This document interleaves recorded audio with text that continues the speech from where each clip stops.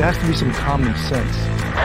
Yes, sir. They have the car stopped at 10th and Ranch, Michael by there. We still don't know who pulled the trigger.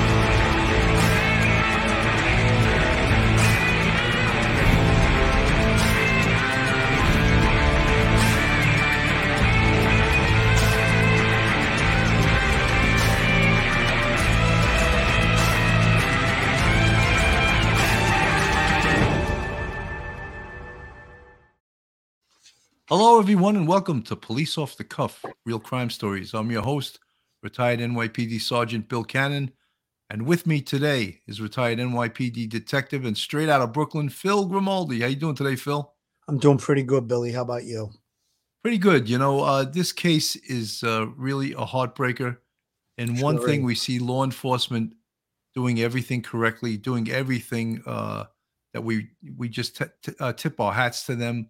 Every investigative step they're doing right now, we've thought of, and not patting ourselves on the back, but they're doing it correctly and they're doing it methodically. Now, the biggest thing now, of course, is to find Cassie, you know, and the arrest of Marcus Spanavello was so important. The fact that he didn't flee the location, because the answers to where she is lies with him, whether or not he speaks to the police or he lawyers up. We don't know what he's done so far. The evidence can tell a story. And sometimes the evidence speaks to us when a suspect or the person involved will not. So we're hoping that the evidence will speak to us and that they'll be able to find Cassie. And of course, we hope that she's recovered alive and well. But today is a week. Today is one full week that she's been missing. It'd be extremely optimistic based on all the facts and circumstances in this case. We can always hope. However, the facts and circumstances and the evidence is pointing in another direction right now. And based on our experience, something egregious has occurred, and law enforcement and the family and the public have to stay on this, because that's the only way we're going to get closure for the family and recover Cassie. Billy, unfortunately, that's the way the outlook looks at this point. It's not very promising that she will be returned safely. However, there's always the outside chance that she could have been secreted someplace and held against the will. But let's pray for that she is alive. However, like you said, I think all of the things that we talked about, the stuff that we would do if we were presented with this missing person case investigation. I think that all of the steps that have been taken taken properly. I'm just glad that we have the safe return of the daughter, Selah. And, I think we have to now maybe follow the leads, follow the evidence. The cell phone technology is probably going to be key in really digging down on the search areas to lead to Cassie's, whereabouts. And I think that the next steps will probably be some type of a court appearance where they'll have him extradited from Tennessee back to Florida to face the charges that already stand. So what we're going to be looking at, obviously, is going to be upgrading of charges at some point when the evidence plays out and we do locate Cassie. At some point, I would think that he'll be remanded based on all of the facts of the case. So there's a lot of work yet to be done. Even after Cassie is located, there will be a lot of stuff that has to get done. And, there's just so many things. I did some research earlier, and we'll talk about the motives later, because there was definitely motive in this case based on interviews of friends and family members of Cassie. So that, I guess, right there is the latest arrest photo of Marcus Spanavello. I believe that was from Tennessee after he was detained and arrested in Tennessee. So, that's the look of someone who is quite guilty, in my opinion. Yeah, I'm going to share the screen with this little news report on his arrest. Most people have seen this. Let me just grab this off the. Okay. Hang on 1 second. I'm just little technical difficulties here, folks. I'll get it together in a second. That tip line is very important, obviously. Okay. Here we go. Has been made, and the person who saw her last now behind bars. Fox 10's Lacey Beasley has a timeline of events leading up to this arrest. Lacey. Well, Lee, Carly was last seen at Juana's Pagodas Grill in Navarre Sunday, meeting Marcus Spanavello during a custody exchange of their 4-year-old daughter. According to investigators, he was the last person to make contact with her. And 6 days later, he's now been arrested on charges related to her disappearance. 37-year-old Cassie Carly, described by friends and family as a devoted single mother to her 4-year-old daughter, now missing for 6 days. According to Santa Rosa County Sheriff's Office, she was last seen at this restaurant in Navarre Beach, meeting the father of her child, Marcus Spanavello, during a custody exchange. And since then, she hasn't been seen or heard from. Her father reporting her missing Monday. Her car found Tuesday with purse still inside. Usually you don't go 4 days without hearing from them or them using a credit card or a cell phone or something. And right as of now, we have none of that. Wednesday, Spanavello was tracked down in Birmingham with their daughter. Investigators drove up to interrogate him, though Sheriff Johnson did not reveal what was said.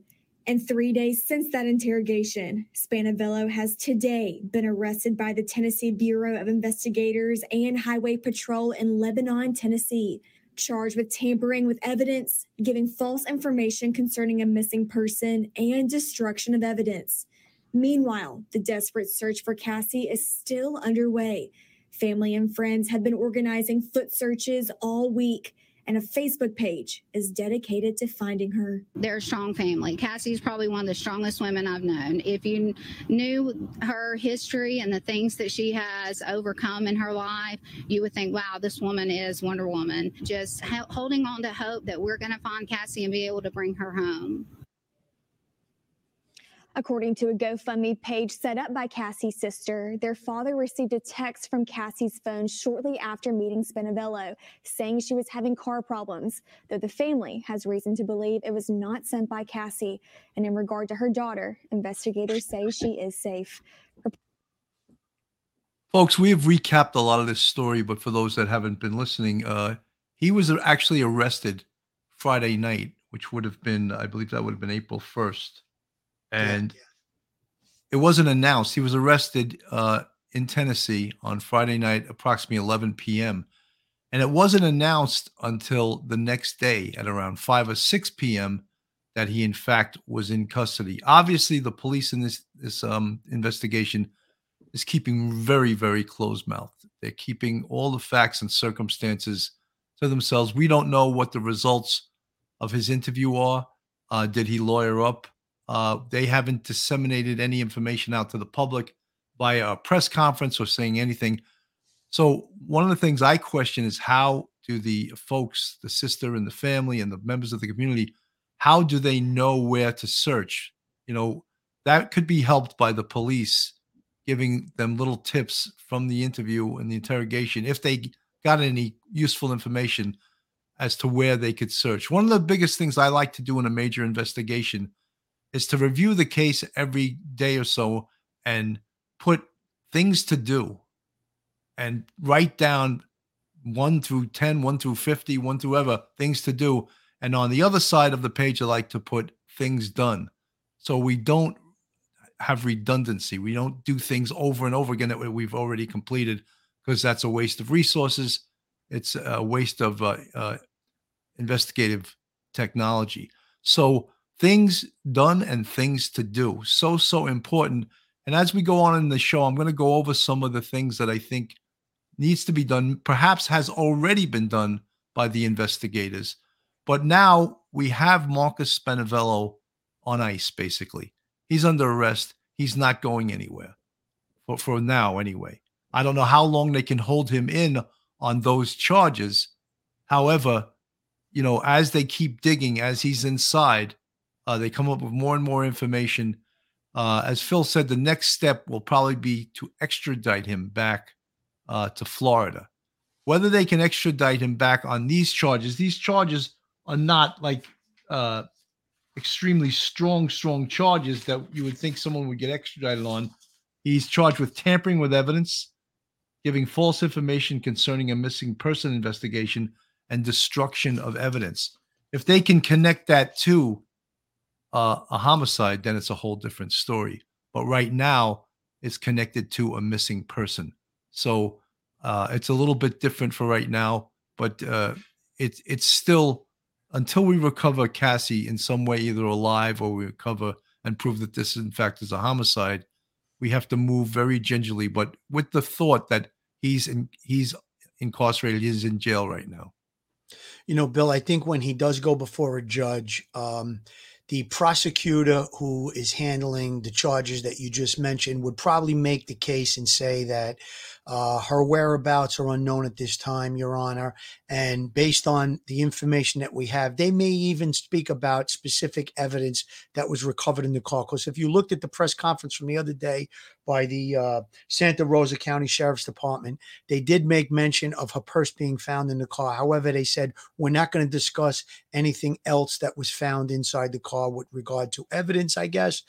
They weren't real specific about it. It sounds like there was other things in that car that they didn't divulge, which is protocol for any type of investigation of this nature. So I think that the prosecutor will make the case, Your Honor, here are the charges that we have. This is what we're going to go forward with. However, we feel that the disappearance of Cassie is related to Marcus, and with the continuing investigation and the continuing search, we hope to find her whereabouts sometime in the near future.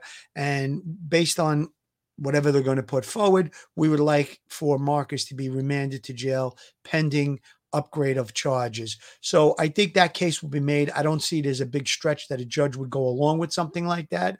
At least a high bail, if not a remand. So that would be the steps that I think would be taking place over the next couple of days. Obviously, we spoke about that he's in Tennessee. He has to be brought back to Florida. There'll be some type of an extradition that may take a few days. And then who knows what's going to unfold or develop in those days. The investigation has been pretty tight-lipped so far with regard to internal goings on in the investigation. You mentioned that it wasn't really released that he was in custody until almost a day later. So again, we have him on ice, like you said. He's in custody. That's what we like to do when we're zeroing in on a suspect. If there's something that we can hold them on so that we don't have to do surveillance and we know where they are, we don't have to worry about a person fleeing, as what happened in the Gabby Petito case with Brian Laundrie. He fled and he wound up committing suicide. So as long as we have the person on ice, we have them in custody. They tried to do that in the Gabby Petito case with the unauthorized use of the credit card, basically. However, he was able to slip through and he got into that preserve and he later committed suicide. So now that we have him in custody in this case, all the wheels can move forward, the investigative wheels, the wheels of justice, and all of the different moving parts that are going on right now. And, I'm very certain that there's going to be much higher criminal charges going forward in this case. Andrew on the chat, they charged the ex, but no body found. Please correct me if I'm wrong. Andrew, you're not totally wrong. They charged him with, as I said before, tampering with evidence, giving false information concerning a missing person investigation, and destruction of evidence. They have not recovered a body. They have not recovered Cassie alive, or that there's no way they can, they don't know if in fact she's alive or dead at this point. So those charges seem to be, Bill, that's stuff that they could prove at this particular juncture. Obviously, they haven't recovered her body. They haven't recovered her. So there's nothing related directly to her. But those are the three things that they came up with that they could probably prove at this point, that he destroyed some type of evidence and, the other things that were mentioned, lying during missing person investigation and, tampering with evidence. Delana, Mr. Cannon, Mr. Grimaldi, hello from Pittsburgh. Thanks for all you do. We appreciate you, Thin Blue Line family. Thank you so much, guys. All you folks in the chat, Jakey, you're a new member of the Police Off the Cuff YouTube family. Thank you so much for joining us. Folks, this is Police Off the Cuff, real crime stories. If you like real crime stories from a police perspective, please join our YouTube family. Go on our YouTube, hit that subscribe button, ring that bell, and give us a thumbs up. If you want to support us, we have a Patreon with 3 different levels. And we also have a YouTube membership, family membership, which there's 5 different levels, and we'd appreciate all your support. You know, folks, this case is not unlike many of the other cases that we've covered and that Duty Ron's covered and some other police content creators on YouTube have covered. And I mentioned police because we've done this before. We've done these major cases. We've done these kidnappings. We've done these missing person cases. We've done these missing person cases where potentially there's a homicide involved. And we know what it takes to investigate these cases. Many of these, some of these folks are guessing what should be done, and I'm not putting them down. They just they don't come from the same background, the same level of experience we have. When I talk about investigative steps, you know, the FBI is involved in this case right now. And one of the reasons is, of course, because the perpetrator in this case crossed state lines.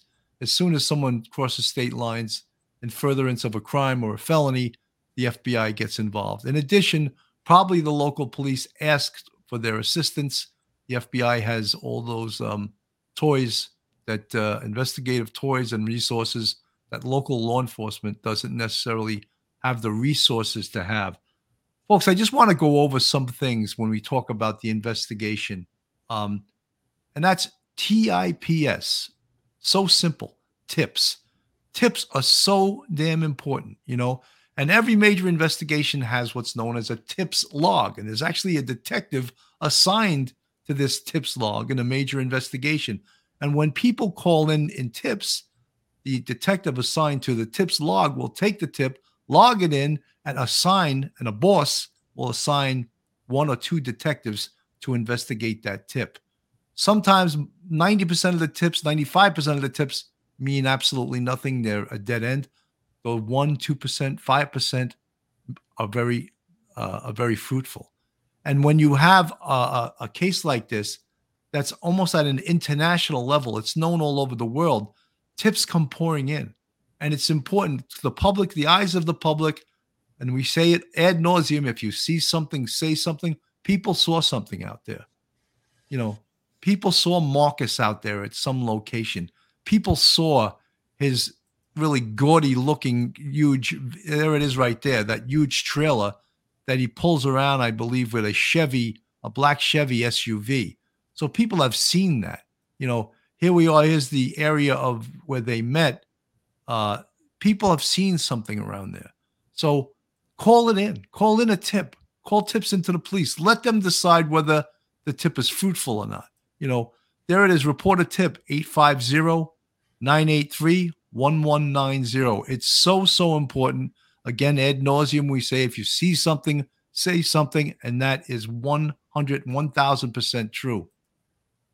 Absolutely, Billy. That's so important. And we've seen it in many other investigations where a tip, specifically, I'll bring up the Gabby Petito case again, that tip but from the Bethunes, when they saw on social media the outpouring of interest in the case, that she had been missing, and they knew that they had been in that area. They went back, and in their video, they found the van, which led to the recovery of Gabby's remains. So that was so important. I'm glad you read the number. I'm going to read it one more time, 850-983-1190. That's the Santa Rosa County Sheriff's Department, 850-983-1190. Anybody from that area that saw anything related to Cassie's disappearance, that vehicle that you've shown so many times, Billy, if it's something you think might not be important, let the officers decide, let the investigators decide, call it in. It may be nothing. Like Billy said, there's a percentage that are usually not very useful in the investigation.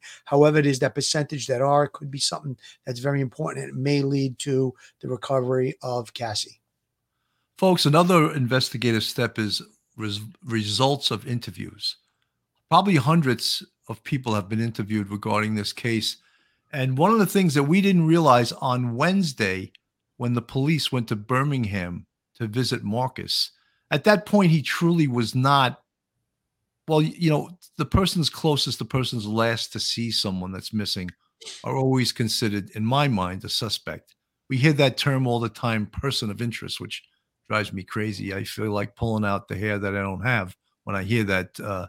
But it's used many times, mostly by the press, sometimes by the police, to shut down their true intentions from the press. So they'll say he's a person of interest or he's not a person of interest. But they're always reluctant to use the word suspect until they have something. But so the results of interviews and all the interviews they've done are so important. It turns out on Wednesday, the police did call the Bureau of Child Welfare, Bureau of Child Services, whatever they're called in the state of Florida, and they did remove the kid. That was not publicized. We did not know that. In fact, that was one of the things we said. They got to take that kid. They got to take that kid.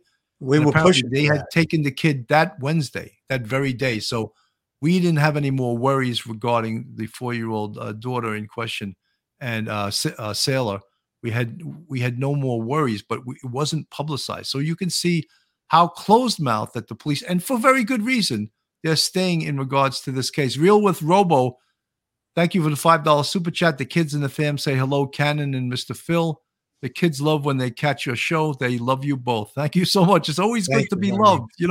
Well, not everyone loves us, so we like when we do get loved, but that's for sure. Right, Phil? Absolutely. And I just want to make a little comment about what you were talking about, how when you first start out on the case, somebody's reporting a missing person.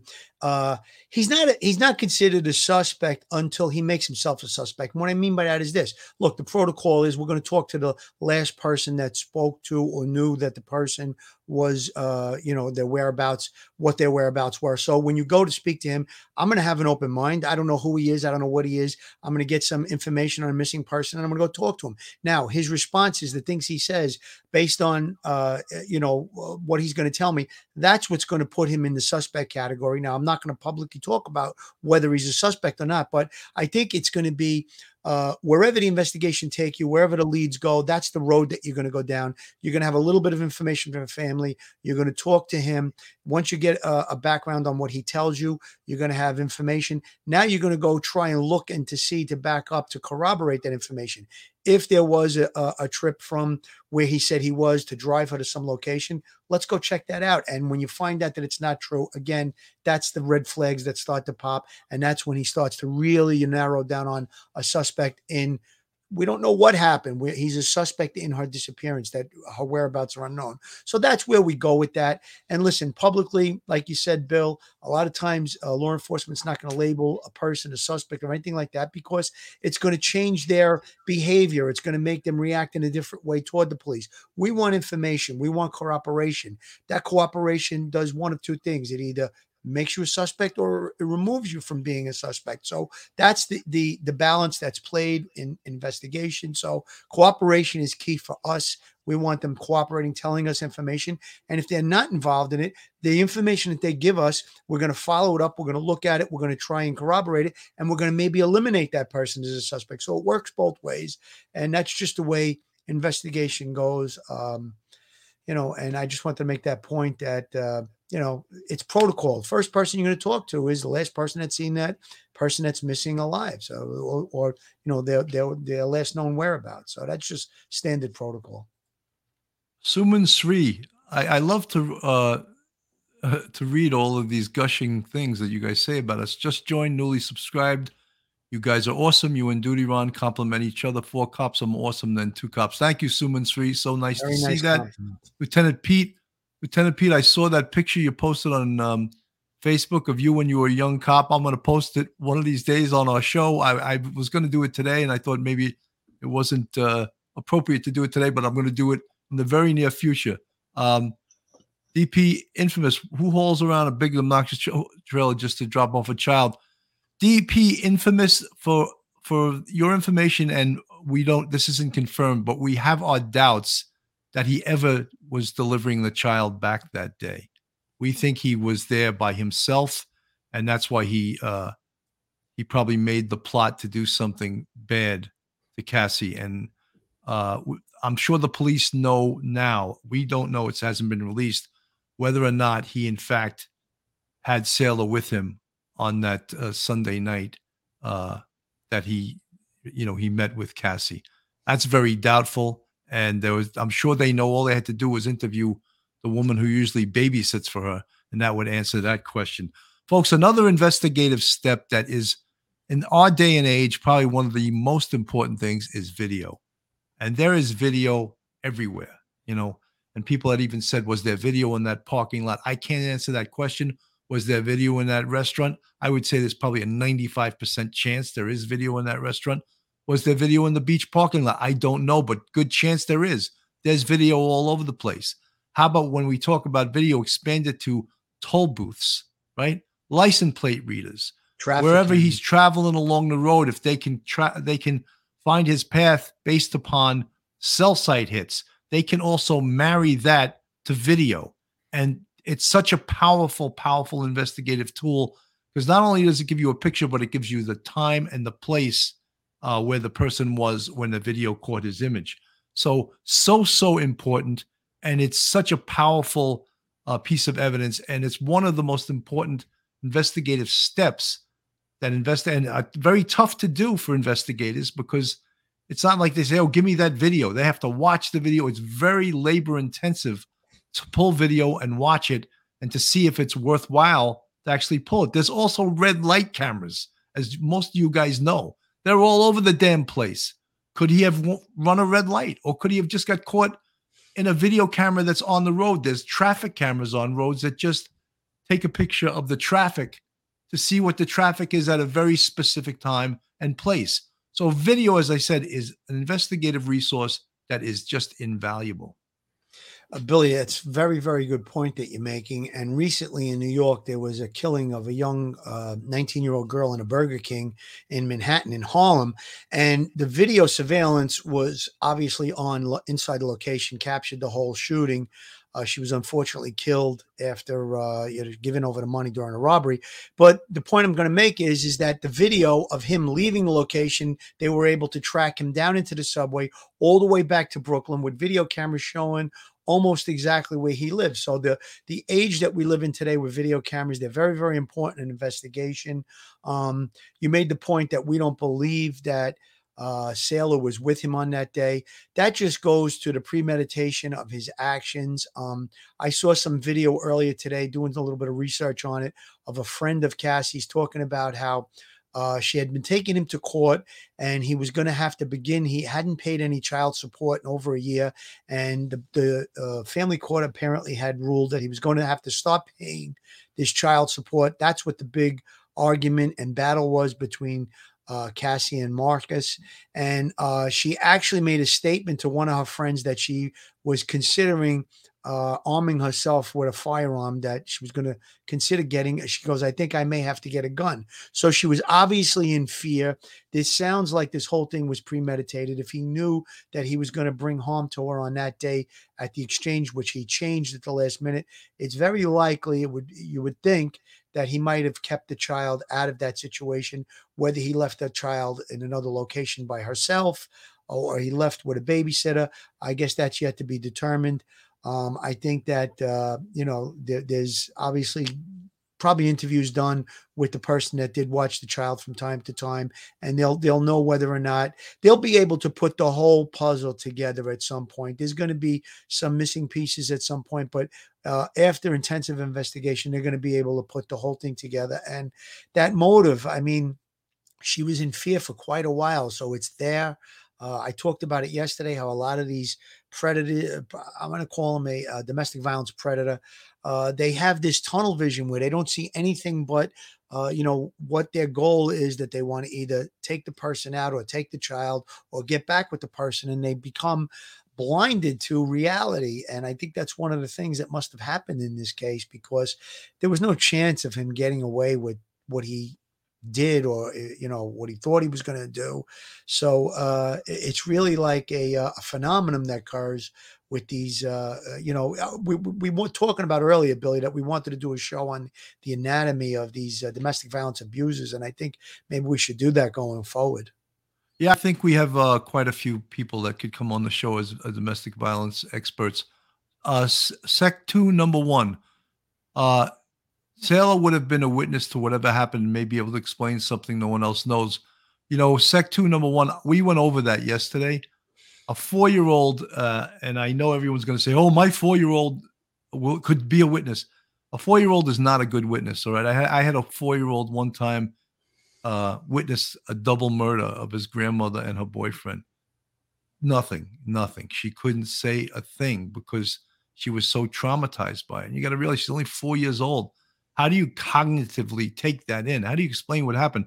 A 4-year-old really can't. So when you talk about a 4-year-old being a witness, I don't think that they're really a good witness. I'm going to play a little bit of this here. This is the family and friends.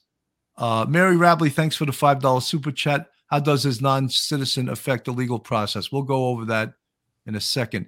But the family and the friends are doing such an amazing bang-up job of conducting these searches and keeping their wits about them as they do this, as they talk to the press, talk to the police, and ask the public to help them out with this search. Applying it today. This is a constantly fluid, changing situation that we, as Cassie's friends and family, are really just doing the best we can. Luckily, one of Cassie's great friends, Sam Graves, has passed law enforcement.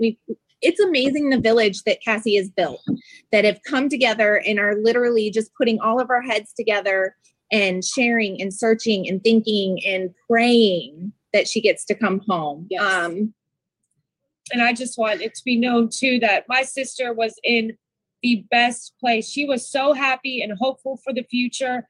And there is no reason to believe she would ever choose to do something like this on her own, ever. And she would never, ever leave her daughter, ever. The only time Cassie has not had her child during her custody time, which is 85%, is when Marcus has taken her previously against the law, and we've had to get the law involved to get this baby back 2 weeks later. This has progressed. This has been escalated, and we want this to be a lesson for every future Cassie, that this needs to stop, that this is not okay. It's becoming all too often, and we're not having it. We're not having it. Yeah, she disappears right before he's got to pay. We will not be quiet. Yeah. We will not. Right before he's got to pay all the attorney's fees, like child support, money too. It's just sad. What is the plan for today? I know that there have been routine search efforts going on all week, and some of the video that we'll play here, you'll see some of the search efforts. Before we let you go, where is the family? Where are you guys heading? And what is the plan as the search continues for Cassie Carley? Folks, this is dated right now. It was from the other day, but they're still continuing the searches. I'm hoping that they're being updated by law enforcement as to where the most fruitful places to search would be. Hopefully they're getting information. John Donahue, thank you so much for the $9.99 super chat. Patience seems to be a major factor with these cases. Love New York homicide on Oxygen. Yeah, we had Chief Boyce on the other night, who is former chief of detectives of the NYPD, who is involved in that case. Share Bear, thank you so much for the $10 super chat. Folks, this is Police Off the Cuff, real crime stories. If you're not subscribed to us, please go on our YouTube, hit that subscribe button, give us a thumbs up, ring that bell. If you want to support us on our Patreon, there's 3 different levels. And if you want to become a member of the YouTube channel member family of Police Off the Cuff, you can go on our website, Police Off the Cuff, and join. There's 5 different levels. Folks, this is so difficult. Elisa Hodges, Cassie is the victim. Marcus is a monster, period. We all agree with you. That's so true. We have to depend on law enforcement putting this case together, and doing a methodical investigation. Real with Robo, him being a non-citizen doesn't affect the legal process unless he ran into another country that doesn't extradite, or doesn't unless the death penalty isn't on the table. Beyond that, he will go through it. That's pretty on the money, Real with Robo. It does. I don't think in this case his immigration status really affects this case one bit. However, the horror would have been if he would have fled the country with the child. That would have exacerbated all of these things. Saul T, if someone always wants to argue with me about this, I would have to disagree. 4-year-old can have a lot of information. You don't have any memory of when you were that age. I got to comment on that. Yeah, go ahead. No, I just want to say to Saul T, I'm not basing it on when I was 4. I'm basing it on experience of dealing with 4-year-olds that have witnessed horrendous crimes. And I'm going to tell you, they're not good witnesses. I had them interviewed by psychologists that specialized in with special victims and interviewing children. I'm going to speak about it like this, Billy. I understand what that man is saying. Yes, I would talk to the child. Maybe there is some kind of information that she could supply to investigators that could be helpful. However, if you take any 4-year-old child and you ask them about something that occurred yesterday or last week, they're not cognitively developed enough to say it was yesterday or last week. Now, what I mean by that is that's something that if they had to testify at a trial or a homicide trial or whatever trial it is, they're not swearable because of that fact. They can't discern between yesterday and a week ago or last year, different things like that. Your memory isn't really developed till you're like 3 or 4 years old. That's when you first start to develop memories of like years before and days before, whatever it is. So that's the point we're trying to make. Technically, yes, they're going to talk to that child maybe in a gingerly way. And when anyone goes through a traumatic experience, you can block things out. So especially a child at that age, they may ask a couple of soft questions just to try and get an idea. Maybe the kid could spit something out that could be important. But the point that Bill and I are trying to make is that for the legal purposes, for the criminal justice system, a 4-year-old is just not old enough to be swearable in a court of law. And that's the point we're trying to make. You know, some of the things that we're learning about Marcus was that, well, it is actually a contempt of court charge if you refuse to pay your child support. And you can be held in contempt of court because when you go to family court and agree to those things in order to have visitation rights with your child, you sign documents that you agree to pay X amount of money. And if you don't or can't pay it, you have to have an explanation that the court will accept. Most of the time, the court's not going to accept your explanation, especially if you're working and you show income.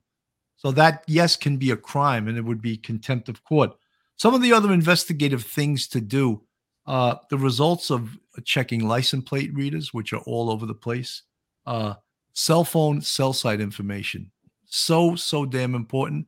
And when we talk about this stuff, folks, it's not like watching TV and you see how law enforcement or the FBI or all these agencies get this stuff immediately.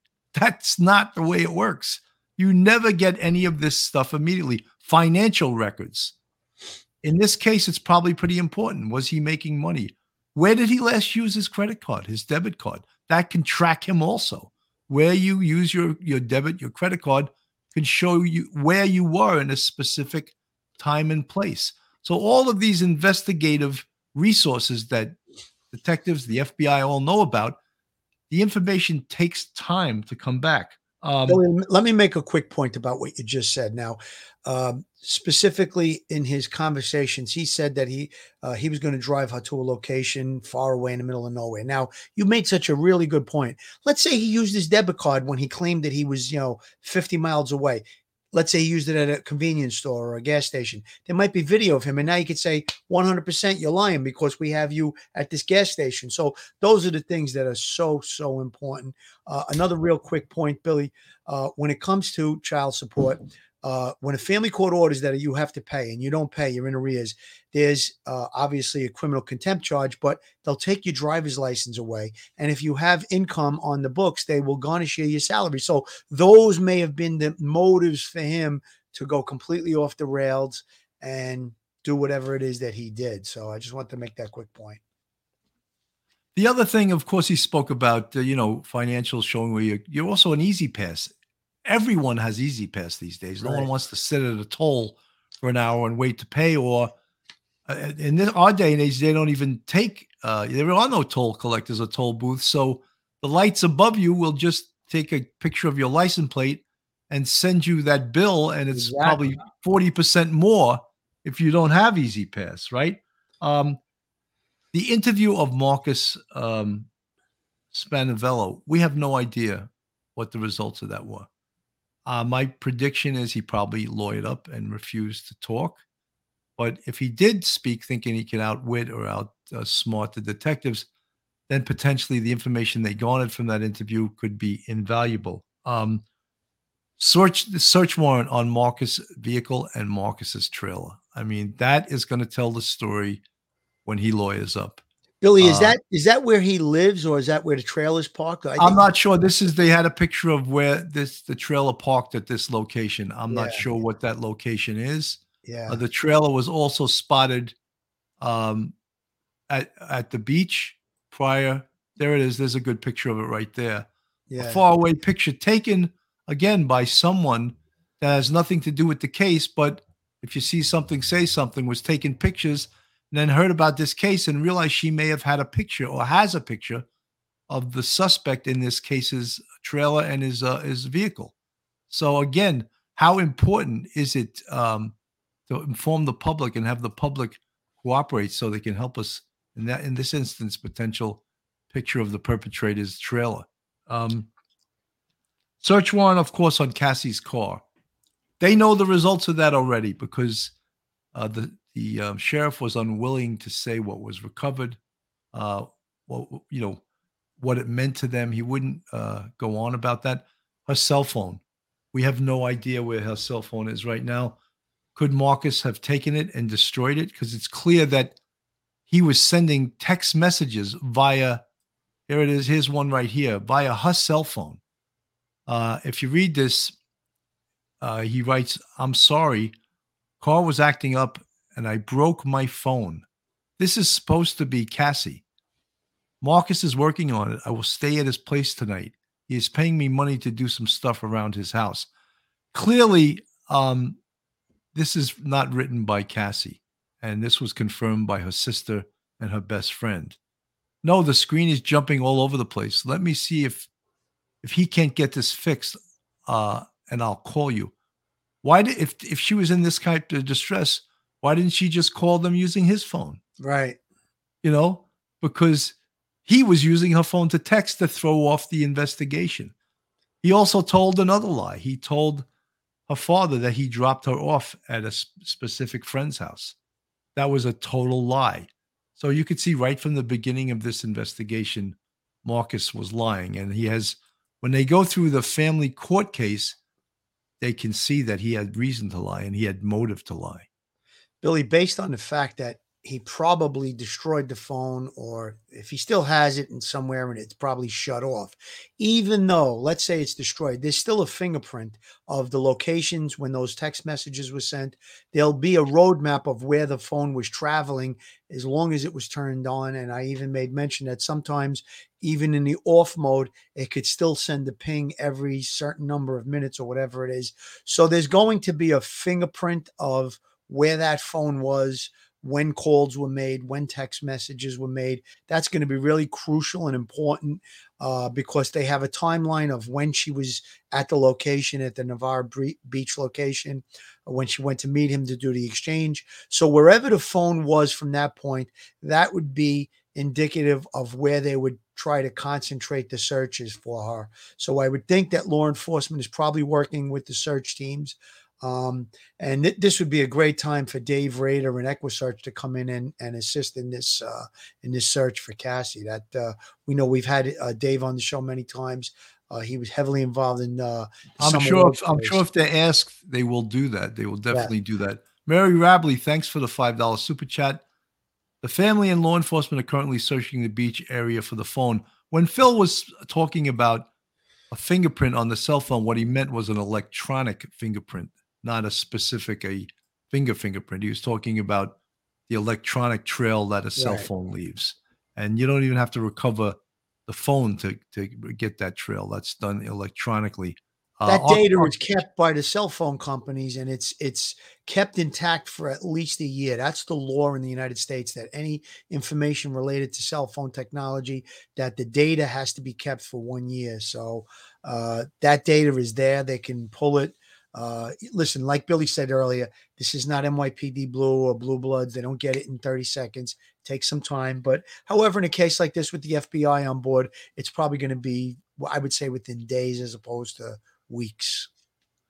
Arctic Cat, much love and great appreciation too for Police Off the Cuffs, Bill and Phil. Thank you guys so much.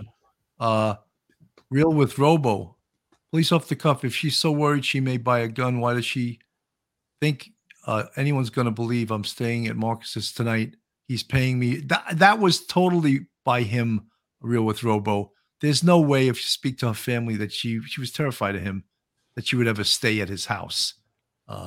They knew it was baloney right then. As soon as they read those messages, they knew something was fishy. That was a big red flag for them. They weren't buying that BS. No, 100%. That was total nonsense. And they knew it right away that he was trying to throw off the investigation. We're going to go to a quick break, and we'll be right back. Joe Murray, attorney at law. Have you found yourself in a jam? Are you in need of legal counsel in the New York area? Do you need a victim's advocate? Well, Joe Murray is your man. He's not only an experienced trial attorney, he's also a retired 15-year member of the NYPD. He literally knows both sides of the fence. His website is jmurray-law.com. His telephone number is 646-838-1702, or you could email Joe at jmurray-law.com. The secret to quickly hiring the best police officers before your competition does. With an extremely limited job candidate pool, law enforcement agencies have to quickly identify and hire qualified police officers before another agency does. That's why nearly 70 U.S. agencies have updated their hiring process to include iDetect, a fast, affordable, non-invasive, unbiased, and automated lie detector. It accurately identifies lies by watching the eyes. iDetect also helps solve crimes. Convera CEO Todd Mickelson shared stories about how iDetect is changing the way the world detects deception. Remember, the eyes don't lie. Converus.com, 1-801-331-8840. You can email them at info@converus.com. So, folks, this investigation is, Bill, let me just interrupt you for a second. I just read in the chat, the people are saying that Cassie's body was found. I'm just going to do a quick search on the computer to see if that's actually been reported. Well, I'm hoping that's not true. That's horrible. It's saying Darren is saying they found Cassie buried in a shallow grave in Alabama. Folks, we don't know if we can verify that. Joanne Mangieri saying they found her. Horrible if this is true. We don't know I'm not finding any news stories by typical news agencies. Let's see. Hold on. No, I'm not seeing anything just yet. I mean, that could be true. Let's see what NBC is saying. No, they're not showing it either. I'm going to try Fox News. Folks, we're trying to verify this live on the air right now. Not so easy to do. There's a picture on the screen of the beautiful Cassie Cawley. This will be a tragedy if, in fact, they did find her. Potentially, if they did, maybe they got this information from Marcus. We can't verify it right now on the air, but we're going to try to verify this information. Phil's working on it right now. I'm not finding anything from any of the major networks about her body being found. I mean, it could be true, but none of the major networks are saying. It's according to Angel Donmeyer, it's verified on WFLA by Sheriff Shalgrave in Alabama. And if you want to search that, Google that. Saying live WFLA is saying live press conference on Fox 10 now. Let's see if we can verify this. I have WFLA live. Let's see.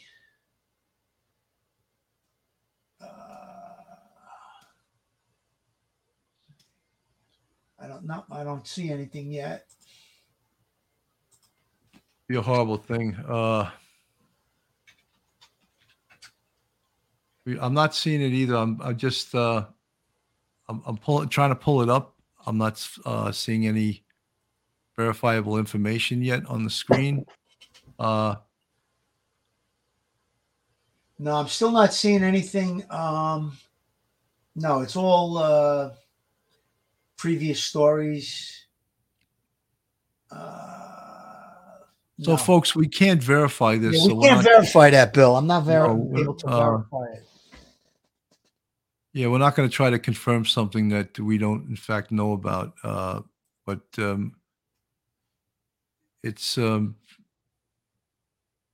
Mayorship claims that he's got a lawyer now. Human, it's saying her phone led them to her body. Folks, we can't verify this again. We can't report this if we can't verify it. Someone's saying it's the wrong case. Lieutenant Pete, anything on that? You're saying WFLA Live. We can't verify if this is in fact true or false. Fuzzy Doxy, I don't know if it's in fact true. Maybe JB.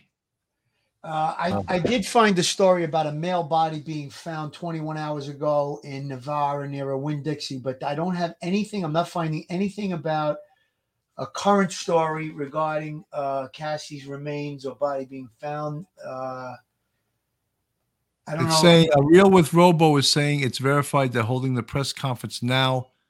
Cassie Cawley body found, WFLA website. Let me see. I'll see if I could pull that up. They're confirming it.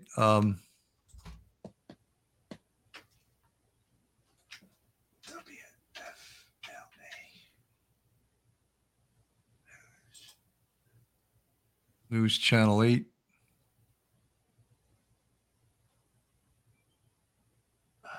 They have a. Yes, I'm finding it now. Live body of Cassie found. Deputies say 1 minute ago. It was. You want me to read it, Bill? Yeah, go ahead. The Santa Rosa County Sheriff's Office is planning on holding a press conference related to the search of Cassie Cawley, a Florida woman who went missing 7 days ago. Cawley was last seen March 27 in the parking lot of Juana's Pagodas in Navarre, Florida, when she was supposed to pick up her daughter. Authorities found the car. Let's see. It's not really saying anything about the body being found. It says you'll be able to watch the news conference here once it begins at 3 p.m. Okay, the press conference is going. I'm going to try and turn it on. It's saying the body was found in a shallow grave. So apparently you folks were correct about this. That the body of Cassie Cawley, we don't have any other information, but that they found the body in Birmingham. Folks are saying that it was tracked there by her cell phone. We can't confirm that. I'm listening to it now, Billy. They're saying Cassie's body found in a shallow grave. They went over 1,500 miles in this investigation. Can you bring up that? Well, it's copyrighted at this point. Okay. You can't bring up a live newscast. So okay. All right. So then I'm not going to even listen to it then, volume wise. So, folks, we'll what the saddest thing that possibly could happen just occurred. Yeah, it's really sad, and just God bless her and her family. It's terrible. We kind of knew this was going to end this way, Bill. You and I were both of the opinion that with all the stuff that we saw on this case, that this would be the tragic ending to it. Now, I guess the police are going to have to continue their investigation and continue crime scene. To maybe, put evidence together to, it's obviously linked to Marcus. It's not a, it's not a big stretch here. We all know, we all felt very comfortable that it was going to be him that would be responsible for her disappearance. Now, they have to put forward a case, charge him, and be able to prove it in a court of law beyond a reasonable doubt. And I think that one of the other things is they're going to put all the pieces of what happened together and be able to lay out the story of what they believe occurred. We're going to come up with a cause of death, a manner of death, I'm sure, based on the autopsy. Again, very sad for that little girl. Sailor, and it's very sad for that family. They really look like nice people. This abuser, this animal, he did something very dastardly, obviously. Yeah, folks, so you want to put, we were all we're hoping for a positive outcome to this. If you want to put prayer emojis in the chat, we don't know specifically where in Alabama, but it's probably near Birmingham, which is where Marcus lived, and just a horrendous ending of this. And we cover these cases, and we've worked these type of cases, and based on all the things that we were seeing, things we were hearing early on, the evidence early on, we didn't have a lot of hope that this case was going to end in have a happy ending. I'll put it that way. Absolutely, Billy. It's very sad. It's very unfortunate that our experience with these type of things in law enforcement, with all the years that we've been in law enforcement, our instincts took us right to where we are today. We kind of, we were hoping. There's always hope. There's always an outside chance. But everything that we know about law enforcement and investigation, we kind of felt that this was how it was going to wind up ending. And I got to say, though, the public's help in publicizing this and giving the tips and everything that may have led to the recovery of her remains. So let's just again, we'll keep them in our thoughts and prayers. And like you said, emojis in the chat with prayers. That's what this family's going to need right now. Angel Don Moya, thank you so much for the $5 super chat. Folks, thank you guys so much for your support during the coverage of this case. These are tough cases to cover because we know, based on our past experience, that potentially the outcome is not going to be a happy one. And, unfortunately, that's the way this ended. I think from what I read, I don't know if it's true, they recovered the body yesterday. So you can see how closed-mouthed they've been, if that is in fact true. If it was recovered yesterday and they've kept it quiet for this long. Andrew, 2 ladies died from horrific violence on women. It has to stop. Cassie and Naomi. It's sad. 100% it's sad. Billy, I'm going to venture to say that probably the cell phone fingerprint that I spoke about earlier probably led to where they were able to recover her remains. I don't know that for a fact. It could have been a tip. It could have been a lot of things. Somebody could have stumbled upon it. But, that was one of the things that we were pretty, we were certain on, because we had those text messages that he was sending, which we believed to be not from her, fictitious. The family was raised up about that right away. So the cell phone was active, and that cell phone would have tracked where his movements more if he had the cell phone in his possession, or if it was in her purse. Let's say, well, it wasn't in her purse because her purse was found, but if it was on her body. So that cell phone was probably very key to this investigation. And again, even if it was a tip, the cell phone being in his possession, it can show what movements he made. If he tries to say he wasn't in the area where the body was found, his cell phone and her cell phone may show that he was lying about that. So obviously now at this point, we have to punch holes in anything he's going to say, prove the case against them. And that's where it's going right now. Andrew, it's confirmed, and autopsy tomorrow. The autopsy would tell us a great deal of information. Aliki Demetrius, thank you for your prayer emojis. Arctic Cat, same thing. Boxing MMA, thanks, Sergeant Bill. And Detective Phil, always appreciate your knowledge and information on the case and your knowledge in law enforcement. Thank you. Appreciate that. Mearship, they recovered the body on Friday. I think it was yesterday, Mearship. They had to identify her body from a tattoo. But once they do make an identification from a tattoo, they can also identify it in other ways, DNA, dental records, right. Things like that. So that's just one way. Linda Cosma, thank you so much for the $10 super sticker. Thank you guys for supporting and joining Police Off the Cuff Real Crime Stories, guys. We really appreciate it. Cassidy Wright, he threw her mobile away, but it also took her to the body. Wow, that's tremendous. We talk about things that still talk after your death. And one of those things, if this turns out to be true, was a cell phone. And another thing, of course, will be the evidence. We'll talk about what happened to her, even after her death. And just horrendous, just horrendous. Suman Sri, I'm glad Sailor has her maternal family waiting with loving arms. I heard you guys say the charges look disturbing, and tampering and destroying of evidence is not a good sign. Sad, but turns out to be true. Yes, it was 100% true.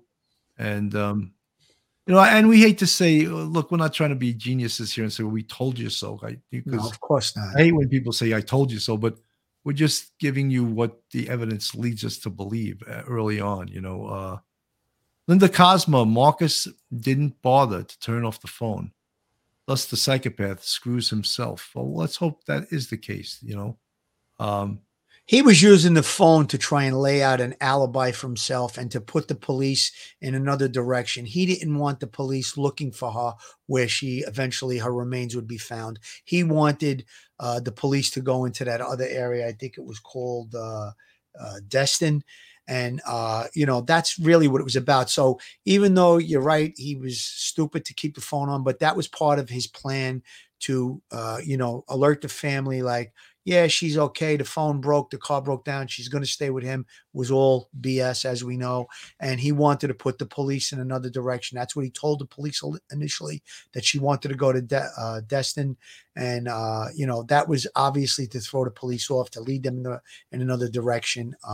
So that's probably why he kept the phone on. He knew that there was going to become, he knew that she was close with her family. He knew that she had friends that she would be communicating with. So he was using that in an attempt to try and make an escape, I guess, and to throw the police off. So obviously wasn't successful, didn't work, but it's not going to, unfortunately, bring her back. It's just a terrible situation. Thomas Cusinelli, former member of the service. Good afternoon, men. Not a rocket scientist. Andrew, police officers used this, but when you're off the beat, it becomes more personal and painful to watch what people are doing to women and children. You just feel helpless. That's for sure. Arctic Cat, rest in eternal peace. Cassie, your daughter, your family, and friends are in our hearts, our thoughts, and our prayers for sure. Real with Robo, thanks again for the $5 super chat. May God wrap his arms around Cannon and Phil, even with all their experience. They're still hit hard. Lord, please be with them and all of our loved ones. Well, thank you, Real with Robo. That's very kind of you. Billy, it's true, because I felt distress when Gabby Petito was found, and we felt distress when we talked about the Summerwells case. And even this case, it's only a day or two that we're on it.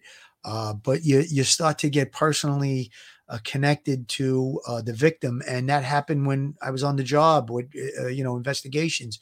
You do so much background and information, and you get information from the family on the victim, and you almost feel like you know them, and you get personally connected to it. And it's very sad, to have this ending. But once in a while, we do get a happy ending to a case, and we applaud those.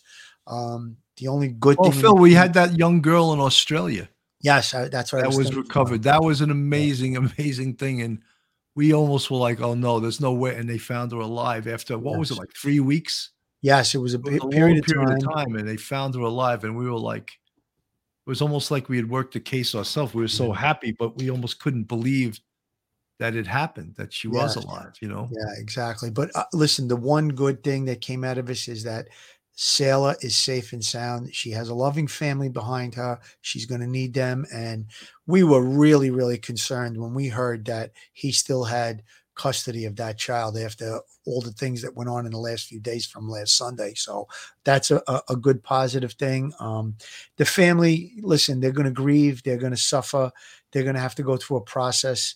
I always say that there's no final closure. That's just a word that you try to, comfort people with. But the only thing I feel with situations like this is that as days go on, you're just able to deal with a little bit more each day. The only closure would be having Cassie back safe and sound. So But the fact that the person who did it is going to be brought to justice, that's somewhat of a closure, I would imagine. But the real closure is only if you get that person back. So I think you have to just be able to go through the grieving process, and everybody grieves differently. And, let's keep that family and that little girl in our prayers. Folks, I just want to say something that I have to. Brighton Dunkley, yes, they have found her in a shallow grave. I believe it was in Alabama, Birmingham. We don't have all the facts because it went live while we were on the air. Just horrendous. But I just want to give a shout out to law enforcement on the amazing job they did on this case. That's the local police, the Santa Rosa County, Florida police, the FBI, and all the other law enforcement agencies that we may not even know worked on this case. Of course, the TBI from Tennessee. Absolutely. All of these folks, they do a thankless job in this day and age where there's been this mini war on law enforcement. I think law enforcement needs to be praised when they do an amazing job like this, because they're sure criticized when they make mistakes, So I just want to shout out to all of them. Just an unbelievably competent, more than competent, just outstanding job.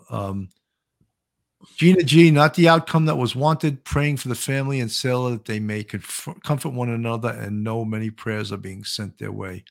100%. Candy Scarrett, I love your show. Thank you so much. Thank you. Christine Michelle, thank you for telling us all. I'm so sorry to her family and friends. Blessing to law enforcement officers. Phil, I don't think there's much more that at this point that we could say. I think that I think we did a pretty good job covering this, and unfortunately, the ending is horrible. And